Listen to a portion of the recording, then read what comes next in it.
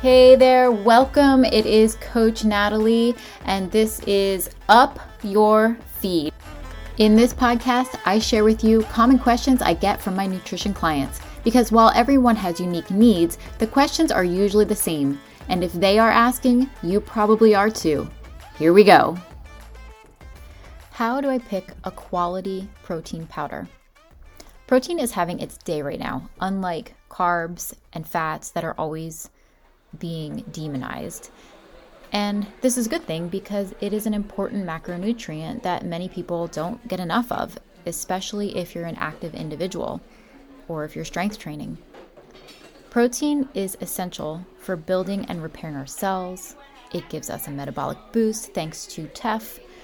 It maintains healthy skin, hair, and nails. But today is not about the benefits of protein. It is about giving you a framework to picking out a protein powder that is high in quality and gives you exactly what it says it is giving you, nothing less, nothing more.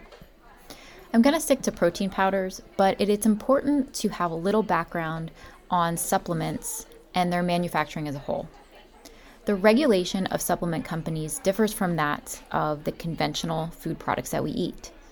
The reason for this is how supplements are classified and the legislative framework governing them. You see, supplements are treated as a subcategory to food, and they are not a drug, which both have stringent requirements in both the pre- and post-marketing. In the US, the Dietary Supplement Health and Education Act allows supplements to be sold without prior approval from the FDA. Now, this doesn't mean it's the Wild West. Manufacturers are still responsible for ensuring their products are safe and the claims that they make to be substantiated by evidence. But the FDA does not review these claims before the product hits the market. And even more shocking, the manufacturers are not even required to prove their safety or the claims that they make before the supplement goes to market. It's kind of like the manufacturer of the supplement doesn't really have to prove anything unless they're caught. This has to do with who carries the burden of proof. With conventional foods, the burden of proof lies with the manufacturer of that conventional food. But with supplements, it's the opposite. It's up to someone else to prove that the product isn't safe or up to its claims. Think of it this way. Imagine supplement manufacturers like magicians at a show. They claim their products work wonders, much like a magician claiming to make a giant elephant disappear. But just as the magician isn't required to reveal how the trick works, these manufacturers aren't initially required to prove their product's effectiveness or safety. It's only when something goes wrong, like the trick backfiring or the elephant dying, that the regulatory judges, or FDA, step in to demand the evidence. Until then, it's all part of the magic show, with the audience left to wonder. Now back to protein powders. A deceptive practice among manufacturers is called protein spiking. This is a way to cut costs in protein powder manufacturing because honestly, it is expensive to make protein powders. The bad thing is this shortcut is costing you, the consumer, and the price you are paying is not getting what is advertised. Protein spiking is also called amino spiking, nitrogen spiking, or protein adulteration. It is a tactic used by some supplement companies to artificially boost the protein content stated on their product labels. How do they do this? The short answer, they do it by adding cheaper filler ingredients, basically filling it with cheap stuff to inflate the fake amount of protein content when tested. Doing this significantly dilutes the actual amount of high-quality protein. It misleads the consumer into believing they're purchasing a more effective product than they actually are. Okay, but how exactly can they do that? So here's the longer, more scientific explanation. It all revolves around the standard method of measuring protein content in supplements, which is based on the nitrogen content. Since amino acids, the building blocks of protein, naturally contain nitrogen, this is a reasonable approach to measuring protein. However, the catch is that this method of measuring protein based on nitrogen cannot differentiate between nitrogen from complete proteins and nitrogen from other sources like free amino acids, the cheaper filler ones that are not complete proteins. The manufacturers can exploit this loophole by adding cheaper nitrogen-rich compounds to their products to cheat the test. The increase in these additives increase the nitrogen content and inflate the protein content that they can report on the label, even though the actual amount of beneficial complete protein remains unchanged.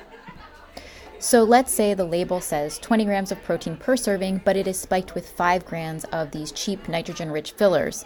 The protein content is actually only 15 grams per serving. But the manufacturer can list it as 20 because, well, it passed the test. I don't know about you, but if it's saying 20 grams protein, I want 20 grams protein. All right, so the important question, how can you protect yourself from falling victim to these loopholes? First and foremost, it is not possible to ever know exactly, but you can make better choices by becoming a label detective. The first and probably easiest way is to keep it simple. Pick a product that carries a third-party label which is reputable. One of the most popular ones is NSF. It's a well-known independent organization that tests and certifies dietary supplements. It assures the product complies with the strict standards for quality, safety, and label claims. It also tests for banned substances, which is important for competitive athletes. Some other ones are USP, Informed Choice, and Informed Sport. But again, don't be fooled by labeling. You can pick up a product that has different types of labels, but they don't mean dookie when it comes to quality or protein content. Having this label gives you some insurance that the product has exactly what it says it has. But just because a product doesn't carry one of those labels doesn't mean it is bad or that they're lying. The truth is, it costs manufacturers a lot of money to have this third-party testing with more expensive processes to determine the protein content. And not every manufacturer can afford that cost. So the cost is usually pushed down to the consumer, making it more expensive to buy, and that's a decision a manufacturer has to make. Another way to work through this is when you're shopping for a powder, scrutinize the ingredients list. A quality protein powder should have a short and sweet ingredients list. A primary protein source like whey or vegan blends might have pea rice combo, for example. Maybe a few other things for flavor and texture like natural flavors, cocoa powder, stevia, sucralose. When you should start stepping away from a product is when you see non-protein ingredients like proprietary blends, glycine, taurine, creatine. Not that creatine and taurine are bad, it's just that where they're positioned is a flag. And other ingredients used to bulk the product, bulking agents like cellulose, glycerin, different types of gums. Some of these are cheap fillers to bump up the nitrogen content during testing, and others are bulking agents to increase the volume and reduce cost with no nutritional benefit. Basically, a way to make the product cheaper so you can spend less on it, or their margins can be bigger and they can profit more. Personally, these are the steps that I take. 1. Does it have a third-party label? I'm more inclined to buy a product that has one of the reputable third-party testing done and labeled on its product. 2. Simple, minimal ingredients. 3. Includes an amino acid profile. I like to see what exactly I'm getting and the breakdown. Are there any essential amino acids missing, or are some of the non-essential amino acids coming in incredibly high doses, which would be a signal of protein spiking?